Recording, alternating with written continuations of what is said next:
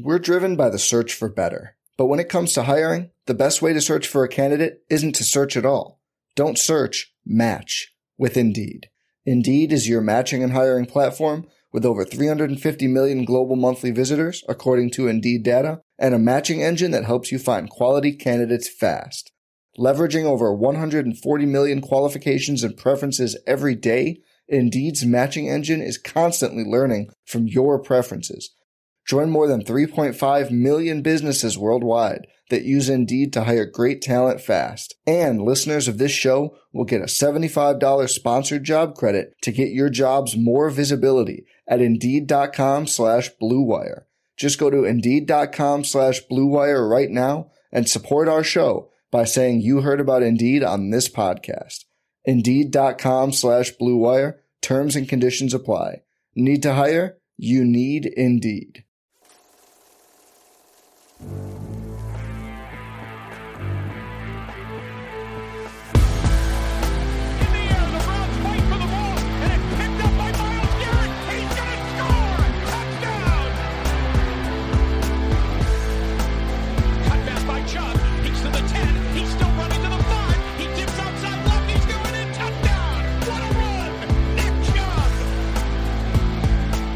Hey guys, welcome in to a Monday edition of the OBR Film Breakdown. I'm your host, Jake Burns, going to be joined by Andrew Spayde here in a moment as we continue our AFC Contender series. If you noticed yesterday, we did not have a mailbag episode. I failed on my promise over the weekend, largely because I just didn't have enough questions. And really, this is a reflection of what's going on over at the OBR website with a usually very popular Ask the Insider section that generates a lot of discussion and a lot of thinking points. Everybody's doing the June break, right? We're in I don't really think we think about seriously the next year in the midst of the June, OTA minicamp stuff. And then you take an actual, there's nothing happening in the NFL at all after minicamps. And then it kind of runs through 4th of July and then another week after that. And then you start to get the excitement for training camp and you're kind of in it at that point. But I think it kind of speaks to where everybody is sort of unplugged from the league. The league is taking a break. This is when I swear everybody involved with the organization and with the NFL in general takes their vacations because it's just one of the few quiet periods of the NFL calendar. So even the mailbag stuff, I'm kind of getting people trying to read. We've discussed almost everything we can at this point. There are some things we will bring up and talk about, but for the most part, everything we can discuss, I think we've done a pretty good job. But there's always a thing or two to consider that's new, and that's what we're going to start with. We have a couple questions to start from Mike Edwards. Sent these over. So shout out to you, Mike. Thanks for sending them over. And then we will have another question. So we have two of these, Andrew, that I think are worth discussing before we get into our team. So let's dig in right away. Let's start with this question. Andrew Berry has shown he prefers some diversity in the wide receiver room in terms of skill set, not in terms of looks or ethnicity or any of that sort. I don't think that has been a thing, but maybe you never know. I think he means skill set here. So from what he said you've seen of Donovan Peoples-Jones and Tillman's film at Tennessee, do you think their skill sets are too redundant to feature both of them in this offense in 2024?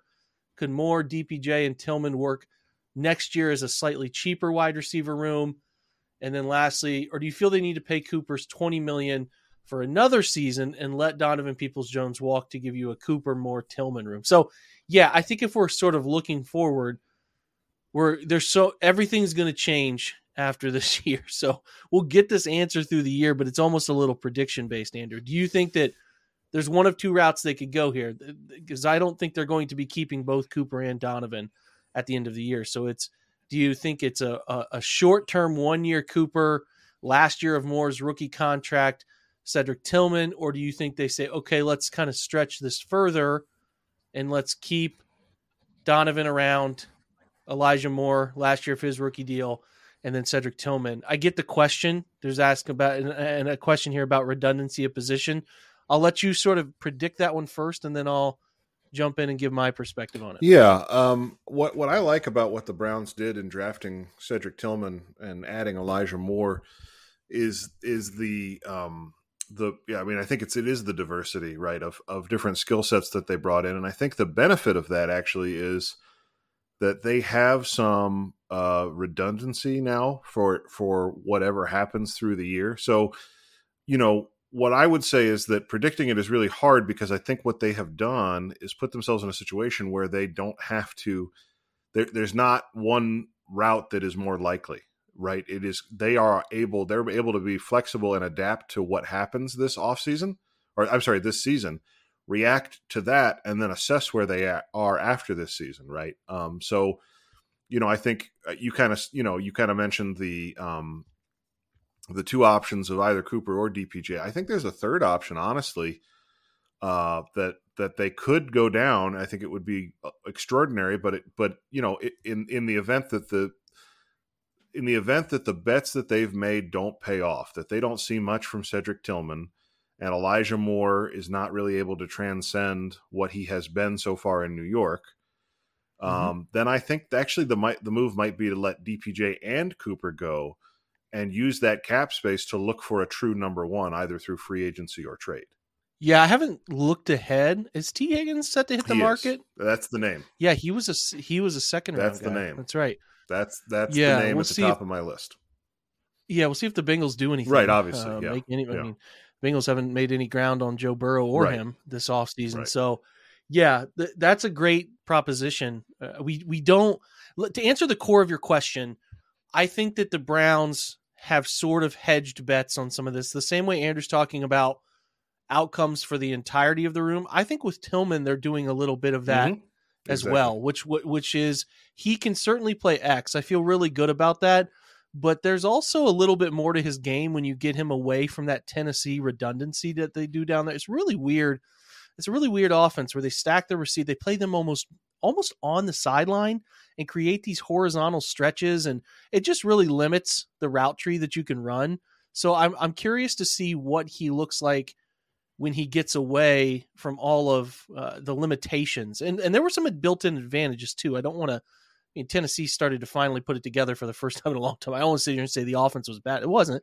It was just sort of gimmicky for the wide receiver. So when he gets away from that, can he be a more nuanced separator, right? Because that's what you need to be an effective Z in the NFL. You move around, you got some chances to do some motion stuff. You can play the wide side of the field, but you need to be able to separate. And we need to see if Tillman can do that. And I think they've hedged their bets there a little bit. So I don't want to tell you that it's not redundant or it is until I see probably training camp, right? The Browns announced those training camp dates. If you miss those, there's not going to be as many, obviously going to Greenbrier and spending the week in Philadelphia the way they are. But I plan to go to as many of those as I possibly can. And I don't go as a media member. I go to sit in the stands because you can't see anything on the sidelines, right? Like you really can't. So sitting in the stands where you can actually get a great view of what's going on, who's playing, who's out there, what sort of stuff is being accomplished. So that I guess what I'm getting at is that'll be the time when I'll have a better answer for that, like what he looks like on the field. But to your greater point, I don't think that one's being discussed enough, Andrew, that there's a potential for, yeah, hey man, Cooper, thanks for your service. We really appreciate it. We just don't see another season at that price point. We don't see an angle for an extension here. And then we don't, Donovan, feel inclined enough to give you the type of money that you're demanding. And let's take this money and direct it towards somebody who he feels maybe a little bit more dynamic on the free agent market. Right. Mm-hmm. So that's a really good point, and certainly one worth talking about. I lean that they're going to end up keeping Cooper and letting Donovan go. That's just my hunch. They'll do like maybe an additional year. I think Amari Cooper is one of the few wide receivers who are sort of just aging gracefully. Mm-hmm. Like I really think he's aging in a really a way that still allows his game to be effective. Yep. So I just lean that direction. But if largely because the target share and stuff for Donovan, I just don't think it's going to be there. That's the way problem. It has. Like the last 2 years. So is he like, what's the demand? Like, how's his demand going to be? What's a fair valuation for him? And then, because if he could be as good, but the production could be down. And when the production dips, then you start to get into this, what are they paying for type of thing. It's hard. It's tricky. It's really tricky. Yeah. So. I mean, I agree with you. If I had to bet, if I was putting money on one outcome, I would put it on Cooper, being the guy that comes back next year. Just because I think it's not that they aren't really choosing between those two players, but I think that the path for Cooper to continue to be the sort of number one target in this offense is clearer than I don't see. I mean, maybe I'm seeing this wrong, but I don't see a path as of now, to your point, to Donovan Peoples-Jones being in the top 3 in targets in this offense this year. And so would you pay your fourth target the type of money that he probably could get from a team that's a little bit more wide receiver starved than the Browns are? I don't think so. I don't think you can pay your fourth target $8 million. But, I mean, one thing I'll say is the Browns have definitely shown a proclivity to bringing their guys back, right? I mean, you look at this linebacker room this year, it's just a repeat of last year, plus a guy named Matt Adams, who's more of a special teamer. Like, they have surprised us with the amount of leash or, the number of times they'll go back to these guys that you kind of think their time is done. So, at the same time I'm saying all of this, it wouldn't blow my socks off if DPJ signed a below market extension sometime between now and November. It wouldn't for me either. And I think it would be a really smart play for him. Yeah. I agree. Because this year's the risk reward of this season for him is not tilted in the way I think is super favorable for him.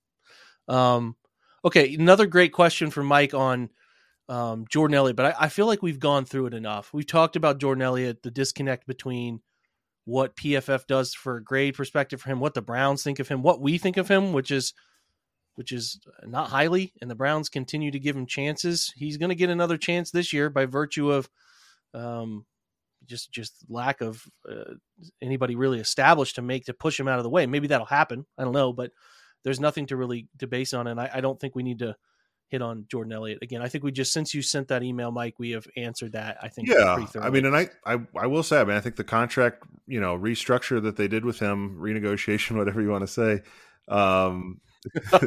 that's an inside joke. Is that's enough guaranteed money that he would have to really screw some things up in training camp to not be on this roster. I think Schwartz saw enough through the. You'd have to Chad Thomas and flip off a fan when they're running sprints. You nailed it. One of the more jarring moments I've seen live in training camp. Chad Thomas is a great Browns history name for sure. He is up there, man. So he would have to be in that category to not make this team at this point, just based on what they gave him in that contract. I think Schwartz saw enough through camp to make that evaluation, to give them the green light to give that guy some money. At least I hope. That's the story I'm telling myself. And yeah, I mean, that's all I would say about it is that, it's not just, the PFF grade was bad. I remember you doing some film breakdowns of their run defense last year where he was he came off very poorly in those film reviews too. So I don't think but then it really all hangs, the defensive questions in general hang on how bad Joe Woods was mishandling this defense. And that's for them in the room to know. It's not for us to understand. He's the cockroach of the Browns. Yep. He won't go away. He keeps on surviving. Yep. We'll see. He's got one more chance. Ball's in your court, Jordan Elliott. Maximize it. We have another email here from Dave. Just left the name Dave. He asked a pretty interesting question, which is Jalen Darden was like a buzz name over the end of minicamp because people, we'll be nicer. People just don't seem to understand how like rotations work in minicamp and OTA settings where there is no first or second team. They're just giving guys reps all the time. So, that led people to believe that Jalen Darden's going to make the roster and get really excited and write that up as a bold prediction. And it got people to talk, fair enough. But the question for me is a guy like Jalen Darden and really a guy like Jakeem Grant, because I view Marquise Goodwin as a white. He's not a return guy. He hasn't been a return guy for a while.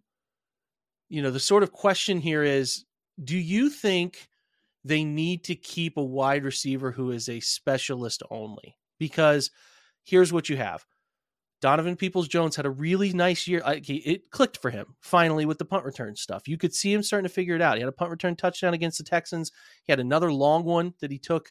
I think it was against the Bucs. He had a nice return in that game.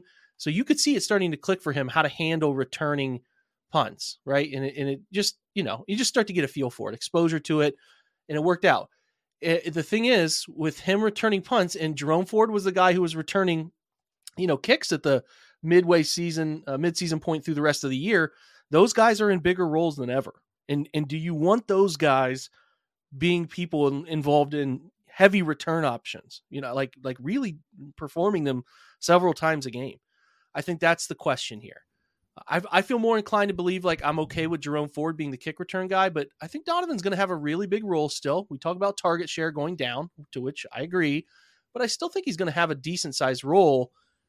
Do you think they need to keep a guy who just is out there to return kicks and punts and specializes in that role? Because they have two options here. Darden's been a punt return guy more than kick, but he can do kick returns. And then obviously Jakeem Grant does a little bit of everything. Those are two options, but I just sort of like, are they going to have enough room for all of that? That's the question. Yeah, the way they manage the roster through final cuts in August is going to be really interesting in terms of how many receivers they keep, right? Because, I mean, this goes back to the first question. They've had so much talent, right? So, I mean, you have kind of 5 locks in my mind. You've got Cooper, DPJ, Moore, Goodwin, and Tillman are all, stone cold locks. And then you're talking about a guy like David Bell, who I think should be considered a lock, right? I mean, he did enough his rookie year to earn a second season. So that's 6, right? And they have traditionally kept 5 or 6. And that list did not really include a designated returner. So do they keep a 7th? And is that guy Darden or Grant, and then you also you can talk about the names that are left off of that list. There's some promising young receivers that have shown up in camp a little bit. And, obviously, I mean, they signed Jakeem Grant last year to be the main returner. So the point there is just that the roster is a lot fuller at that position than it has been. Gone are the days where you could afford to keep a non-return special teams player like Kaderil Hodge, right? That's not happening anymore. Yep. But whether or not, they keep a 7th, I think is one of the questions, at least to get through first cutdowns or final cutdowns, whatever. And then I think the other question here is how much of a say does Bubba Ventrone have, right? Because, I mean, they have made some special teams type signings in free agency this year that are really geared towards, I mentioned Matt Adams earlier. He is a special teams linebacker. Mike Ford is a special teams cornerback. So those are players that are going to be core special teamers that have, they brought in for a reason, probably at Bubba Ventrone's request. My hunch, based on the fact that they made that move, is that they want to give him a guy in the return game the same way that they're giving him some guys in special teams more generally. Fair. And I think the thing I would respond with is if they go the opposite direction, can probably end up working out okay. Right? I think Jalen Darden is not on the roster. He's probably a special teams a name that you're keeping around as a practice squad guy. I don't know how many how many teams claimed him when he went on the wire, but I don't know if there'll be some giant rush for him to I wouldn't think so. Be scooped up. Yeah, so it's an opportunity for him to be on the practice squad and maybe be a guy who can come up and do those things. Right. So, and to your point, we talked about maybe, even though I think that Donovan is still going to be really important, there is potential here for less burden, less targets, and maybe that ends up giving him more opportunity to return punts because he was a huge positive. Yeah, he was turning it, into a really big net gain in that game, which is huge, crucial. Yeah. In the NFL, get a couple short field possessions is it's huge. So we'll see. Good options. Good question by Dave. We appreciate all of your questions. I'll be a little bit more timely with getting some stuff put out. Again, I know that we're sort of reaching all around here to find good questions, good discussion points with this team, with where we're at. But we'll continue to answer the ones you guys do send over. So we appreciate what you did send. We're going to take a break here, come back, and then we have 2 interesting AFC contenders to keep going through our series. So we'll be right back. We're driven by the search for better. But when it comes to hiring, the best way to search for a candidate isn't to search at all. Don't search, match with Indeed. Indeed is your matching and hiring platform with over 350 million global monthly visitors, according to Indeed data, and a matching engine that helps you find quality candidates fast. Leveraging over 140 million qualifications and preferences every day, Indeed's matching engine is constantly learning from your preferences. Join more than 3.5 million businesses worldwide that use Indeed to hire great talent fast. And listeners of this show will get a $75 sponsored job credit to get your jobs more visibility at Indeed.com/Blue Wire. Just go to Indeed.com/Blue Wire right now and support our show by saying you heard about Indeed on this podcast. Indeed.com/Blue Wire. Terms and conditions apply. Need to hire? You need Indeed.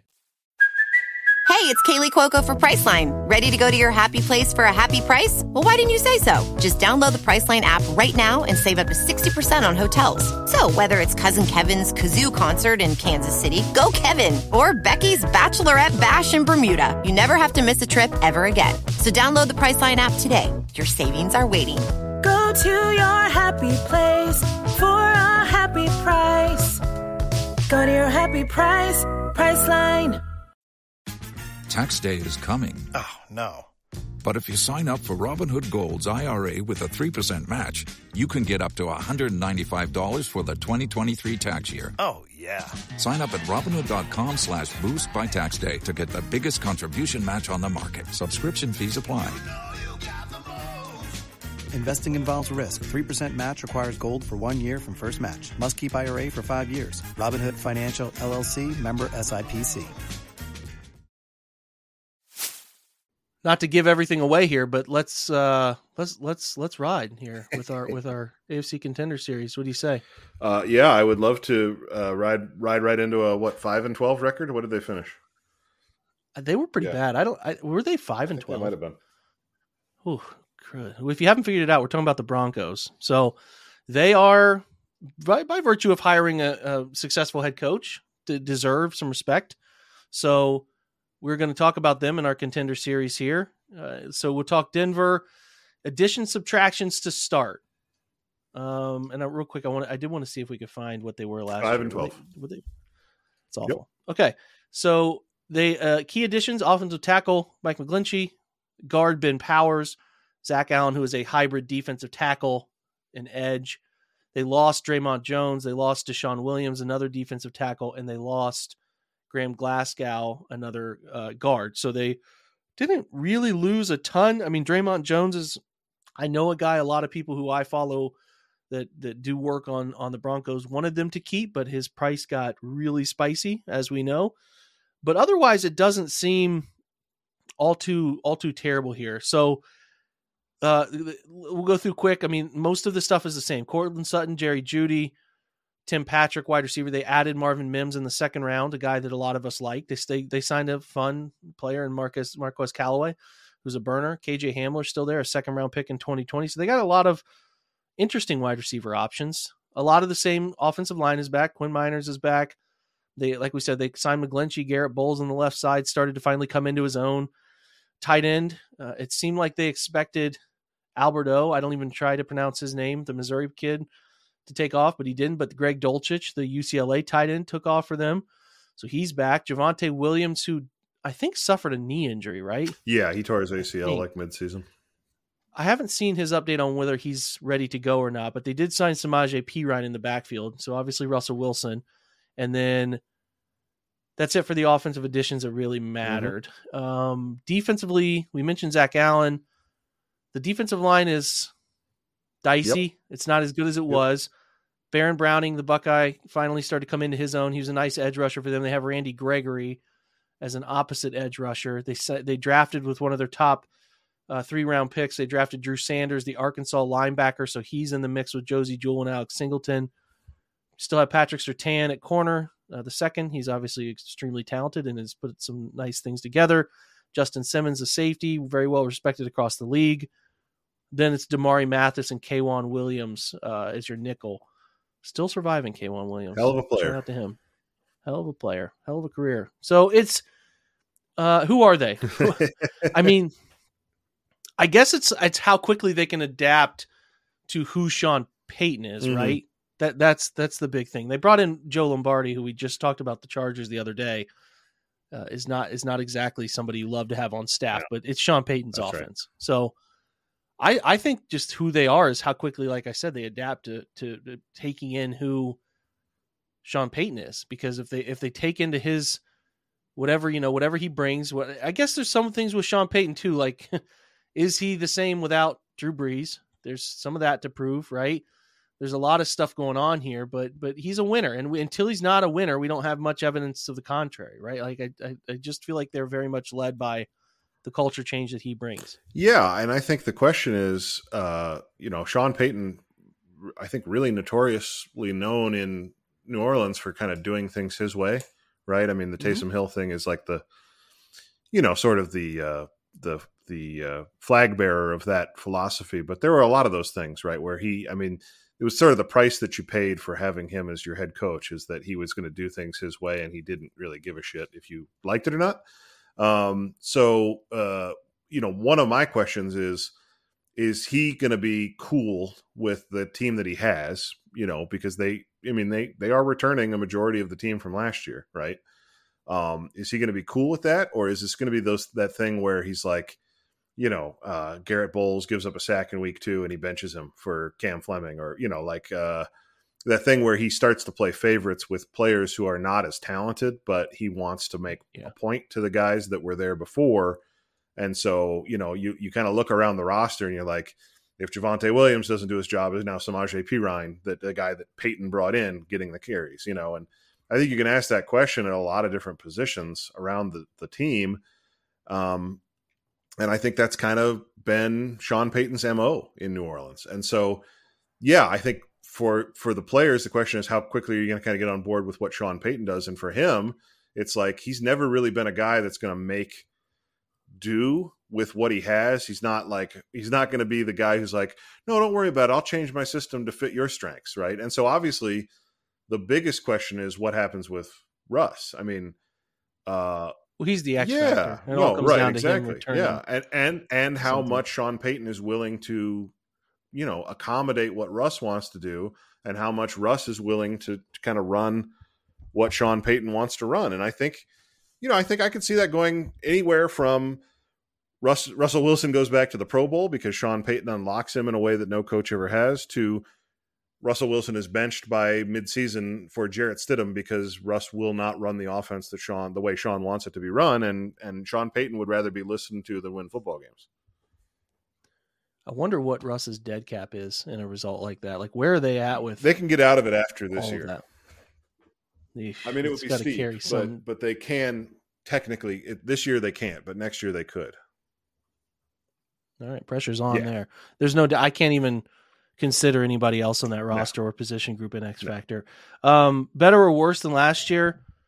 They have, by virtue of they're 5-12. I think that they're probably going to be better just by adding a head coach that seems competent based on what the hell happened there last year.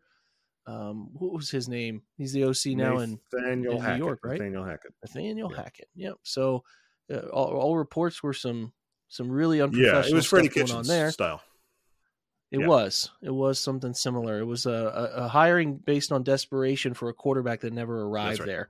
So, I think it's simple to say that they'll be better just by virtue of being coached by a professional at that role. I think the offense is going to be better, but on the defensive side, Ejiro Evero is I think a very good defensive coordinator, and he's gone. And it's Vance Joseph, who is good. Mixed results. Yeah, right. But yes, mixed results is probably more fair than, and so, and at one point I believe was the head coach in Denver. Or was he in Arizona? I can't remember now. Anyway, I think he was in Arizona for a minute. He's been the DC in Denver before, at least, right? Yeah. But I'm just looking at this defensive depth chart. We've talked about this off air. I don't love depth chart scouting to try and predict how a team's going to do, but I think your point about the defensive line being questionable is valid. And I think the pass rush is a question. I think that's why they signed Frank Clark, because, you can expect Baron Browning to continue to take steps, but Randy Gregory, I just don't. Pat Surtain obviously is a star, but you look at that secondary, the defensive line, I see holes. And so you take a downgraded defensive coordinator, I think, and, a possible downgrade talent wise, even if the offense takes a step forward, to me, this team, you look at the team, unless Sean Payton does what I said before and unlocks Russell Wilson in a way that nobody else has, I don't see how they're better than the rest of the division. You know what I mean? You got 4 games against the Chiefs and the Chargers. Are they winning half of those even? It seems unlikely to me. Seems unlikely to me too. That's why I think they're a tier 3. They're a playoff hope organization at this point. There should be no real expectations otherwise. Yeah. I think. Well, and I think you could make a case for them being a fringe team just based on the fact that they were 5-12 last year, and that like some of that goes away from hiring a coach that has done it and been there before, but not all of it. It's a lot of the same players, and Browns fans, more than any other team's fans, know that stuff sticks around, right? Then there's no guarantee that they just wash it off and come back next year or this year, guns blazing. Is there a more important season for a quarterback this year for anyone here in this scenario than Russell Wilson? You could argue maybe Deshaun. Yeah, they're sort of brothers in this, right? I mean, I think that they're really in the same boat. Quarterbacks that prior to this past season, the narrative was, they're not getting enough support. They're not allowed to, they're not, for Deshaun, it was, he's sort of shackled by Bill O'Brien and a bunch of questionable personnel moves. And Russell Wilson, it's like, oh, they're not letting him throw the ball enough. And I think, the pressure's on both of those guys to prove that they actually are as good as the hype and not a product of it. Okay, we nailed that one. Let's switch over to everybody's favorite offseason darling, the psychedelic Jets. So, again, they're marquee additions. Yeah, so Alan Lazard was a key addition, I guess. Chuck Clark is a key addition, but he tore his ACL already. And then subtractions of the key note here is Sheldon Rankins is gone. Mike White, I think Mike White is in Miami. Where did we say Mike Miami. White was? Miami. Yeah, nice spot for him. And then Elijah Moore, obviously. They did get Aaron Rodgers. That's the biggest addition possible. So otherwise, looking at the Jets, there's a lot of I think there's a lot of stuff to like here for this roster. I'm trying to make sure I have the most up-to-date one in front of me here. So wide receiver group, though, I mean, Garrett Wilson is fun. I think Garrett Wilson is extremely talented. There are some people trying to put him in the Jamar Chase, like Justin Jefferson territory, and I'm a little bit more, let's see him prove that over a prolonged period here a little bit. But he is as fun as a young receiver is in the NFL. Alan Lazard comes over. They still have some remaining pieces they never moved, Denzel Mims and Corey Davis. And then they brought in McCole Hardman. They brought in Randall Cobb. So they have a ton of wide receivers. The offensive line is, it's interesting. I mean, they have Dwayne Brown, the Seattle product that they brought over. Laken Tomlinson was with San Francisco. Joe Tippmann, who they drafted in the second round this year. Elijah Vera Tucker, very talented guard. And then Mekhi Becton is good, but has clearly never been able to stay on the field. Yep. Tyler Conklin at tight end. CJ Uzomah also there at tight end. I'm trying to make sure I didn't miss any other key additions. They did draft Carter Warren, a fourth-round tackle, but I don't think that'll matter for this year. Aaron Rodgers, then Breece Hall, another really promising young back who tore his ACL. So I've seen some buzz that he's doing well in recovery. They think he's going to be an early season contributor, but they still have Michael Carter, who's a nice player. And then he drafted Israel Abanikanda, the extremely young Pitt product in the fifth round. Defensively, John Franklin Myers, Quinnen Williams, Quentin Jefferson, a very formidable front in their odd front stuff. They still have Carl Lawson, the former Bengal, is there. Jermaine Sherwood. They also drafted Will McDonald in the first round, so he'll be an edge player for them. C.J. Mosley, the former Raven, and Quincy Williams anchor the interior linebacker group. Cornerback, obviously led by Sauce Gardner. They play Michael Carter. They have two Michael Carters in this organization. They play one of them at nickel. And then Jordan Whitehead's a safety. Like we said, Chuck Clark is hurt, but they did sign Adrian Amos, former Packer. And then they have DJ Reed as another corner for them. So it's a talented team. They've improved some aspects of this. Their head coach is still Robert Saleh. We talked about Nathaniel Hackett. DC is Jeff Ulbrich. Their special teams, Brant Boyer. I think they're pretty well coached. Who are they? I think they started to take on some of Robert Saleh's identity. Obviously, the defense was extremely good. I think that there's a chance this defense is better if Will McDonald is the guy a lot of people think he is. Obviously, second year of Sauce Gardner, a lot of players are back. Adrian Amos, will see how well he handles the new role, but there's reason to think that this is going to be a really good defense again. But the most part, I mean, you make a deal like Aaron Rodgers come into your organization, that's an absolute gravity-changing move. So it's hard to say they're anything other than Aaron Rodgers being the Aaron Rodgers, or they're just going to be toiling again, right? Like kind of defense driven. I think they're defense driven, but the Aaron Rodgers arrival makes the focus that side of the football. You know what I mean? Yeah, I think that's really well said, and I think it actually, to me, kind of, we'll talk about this a little bit later, but kind of plants the seeds of their potential downfall, because you're absolutely right that the whole season hinges on Aaron Rodgers, and they're not a team that is really built around that idea. They, as frustrating as the quarterback play was last year, to me, the thing that made the most sense for the Jets was to be a sort of competent quarterback team that could continue to let the defense dominate, run the ball, play action, like a 2020 Browns, but with a really, really good defense, right? Because that team, a 2020 Browns offense with a really, really good defense is a 12-win team in the NFL, I think, for the most part, unless the offense goes cold.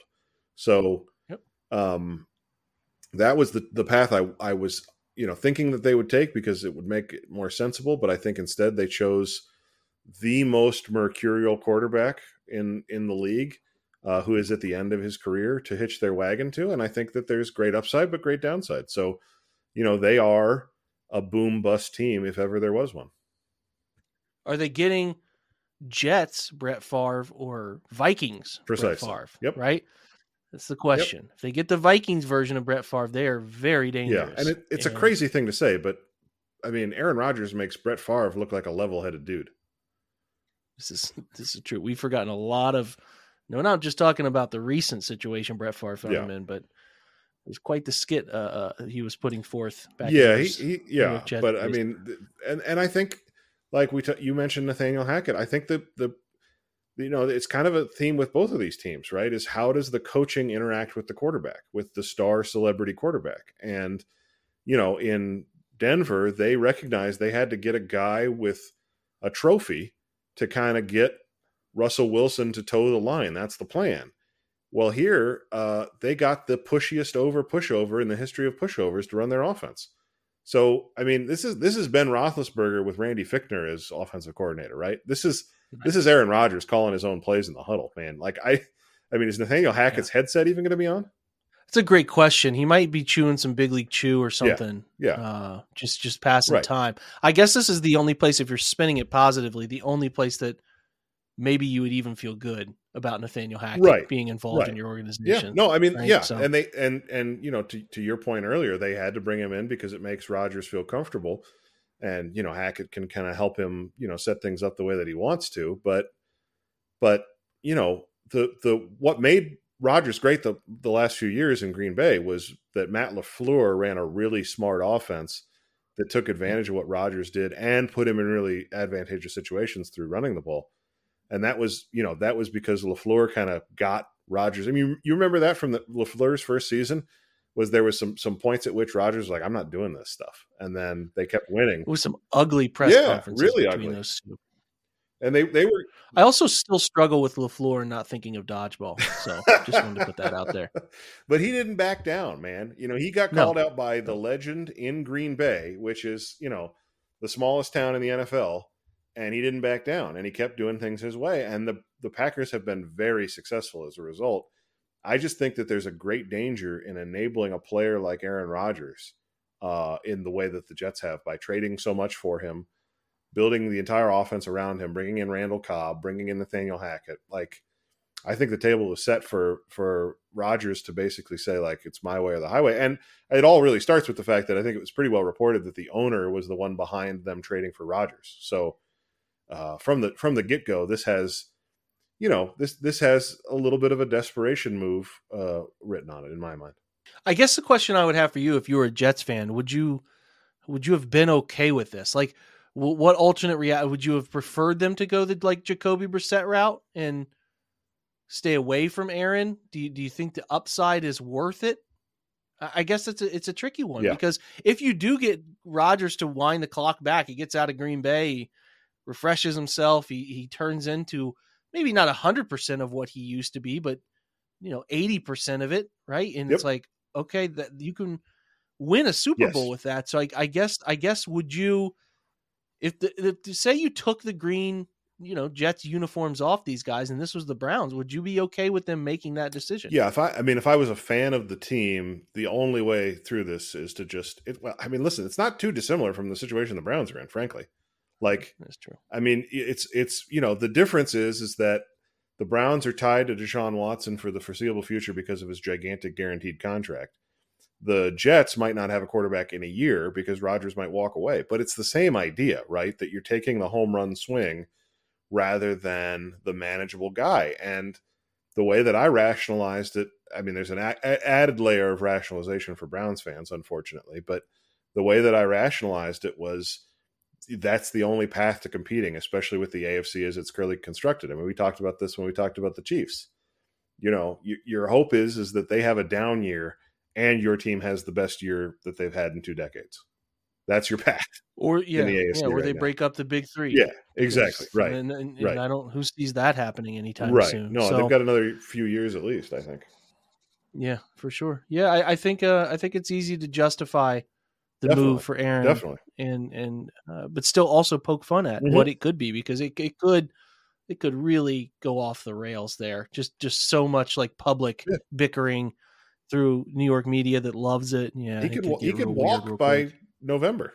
Like, I mean, yeah, and they owe, as long as he plays 60% of snaps, don't they owe another first for him? Yeah. So I have to hope that if you're a Jets, loyal follower, that this you get a good version of Aaron Rodgers, and it sounds like he's pursuing the right drugs to make that happen, folks. So he's looking to find the precise mix that will give him full clarity of mind, while at the same time, the intensity of focus and energy, that will allow him to sort of see through the field. See through. I don't think that could have been more well said. Like, oh man, I'm going to put that in a clip and just share it. Better or worse, they're better. I mean, they didn't really lose anybody here, right? I mean, am I missing someone that they really lost that mattered? I mean, Elijah Moore could be a lot, but I mean, they were able to absorb that. They signed some players. They did some things here. Yeah. Wide receiver room isn't bare. I think they're better. Yeah. Now, whether that ultimately leads to more wins, because they had a really successful year, as we know, we'll see. But I mean, you can't really say the additions they made don't make them on paper before the year better. Yeah. I feel pretty confident. Agreed 100%. And I think their defense will be so much fun to watch. Some of those games in the division against Miami and Buffalo, I mean, those should be really fun contests for both sides, right? Like just a back and forth. I mean, as a sort of, most times I'm speaking as a sort of Browns fan / trying to see things somewhat objectively. Speaking as somebody that just likes to have basically any NFL football game on their TV during the season, the Jets being really good and fun to watch would be great. Just because I think the AFC East turns into what the people have thought the AFC West was going to be the last few years, but it would actually deliver, because I feel like I know what I'm getting from the Dolphins and the Bills. If you add a third team to that, I mean, it is a battle royale, man. It would be really fun. And the Patriots will always be. Oh, sure. Yeah. They're going to put up a fight. They're going to fight. Definitely. Yeah. I think the Broncos, as we referenced here earlier on this thing too, like I just want those teams over there to struggle as much as possible. Yeah. Like, your hope should be Kansas City to not face 5-12 type teams. Right. Go 3-3 in the division. We are hoping that they take some sort of turn to relevancy there this year. And if Sean Payton does turn it around with Russell Wilson, there is a chance that's decently fun television too, because you get all sorts of weird Russell Wilson quotes, which is always you live for those. Well worth everybody's time. I love him. He's so strange. Yeah, we method actor. Jake, we should consider making that like a segment on one of the weekly shows during the season. Is what did Russ say this week? Yeah, I think that like Jordan Zerman, I tried to hit on that a lot last year. Oh, that's true. Yeah, you guys did kind of. Yeah, I want to expand on that. Yeah. I really do want to make it a segment. We can do that because, oh man, so many good ones. So many good ones. The sad Broncos country, let's ride, in full uniform at his presser. It's just, I don't know if I'll ever see a better one. I really don't. No, if that was like the finisher of an I Think You Should Leave episode, I would be like, yeah, that checks out. That checks out. It almost felt, not to say, I mean, a lot of people do believe that these things are scripted. Yeah, so, that's true. Right, psychedelics. That's enough for today's episode. I appreciate Andrew Spayde's time. Always well worth some banter on where these teams are going. We're going to start to get into some more fun, specific stuff in July, but we're crushing these AFC contenders, and before you know it, we'll be talking about a couple NFC teams, and then looking at the division specifically and deep diving the rest of the rosters across that spectrum. But yeah, man, we're getting there. I appreciate your time today, man. Always a pleasure, Jake. I was thinking during this one, I hope that some of your, some of our, whoever devoted listeners will,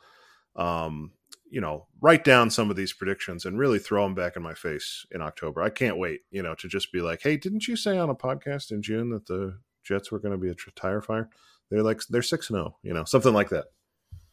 We lack accountability, so make that happen for us. I'm certainly not going to put the work in.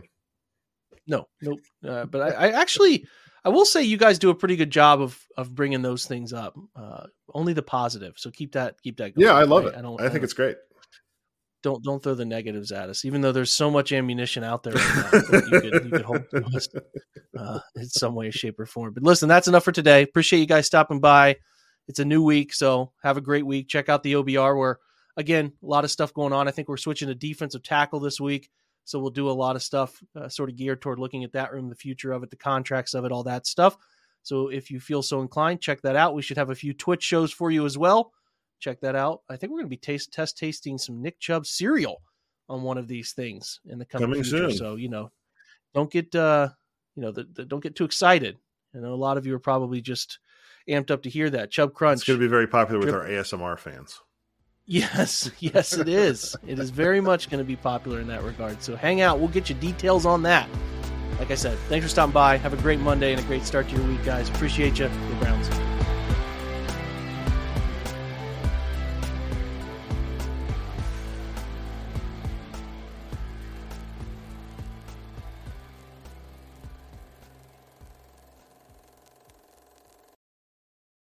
I'm Mark Chapman. Welcome to the Planet Premier League podcast. Each week, Cesc Fabregas, Nader Manua and myself talk all things Premier League. As a player, you don't have time to talk. No. You don't have time to make a plan. You just need to deal with wave after wave after wave. We watched Coach Carter and he said, afterwards, the game's just about doing this for your teammates. And I remember looking around halfway through the film and half the squad was asleep. Planet Premier League. Listen wherever you get your podcasts.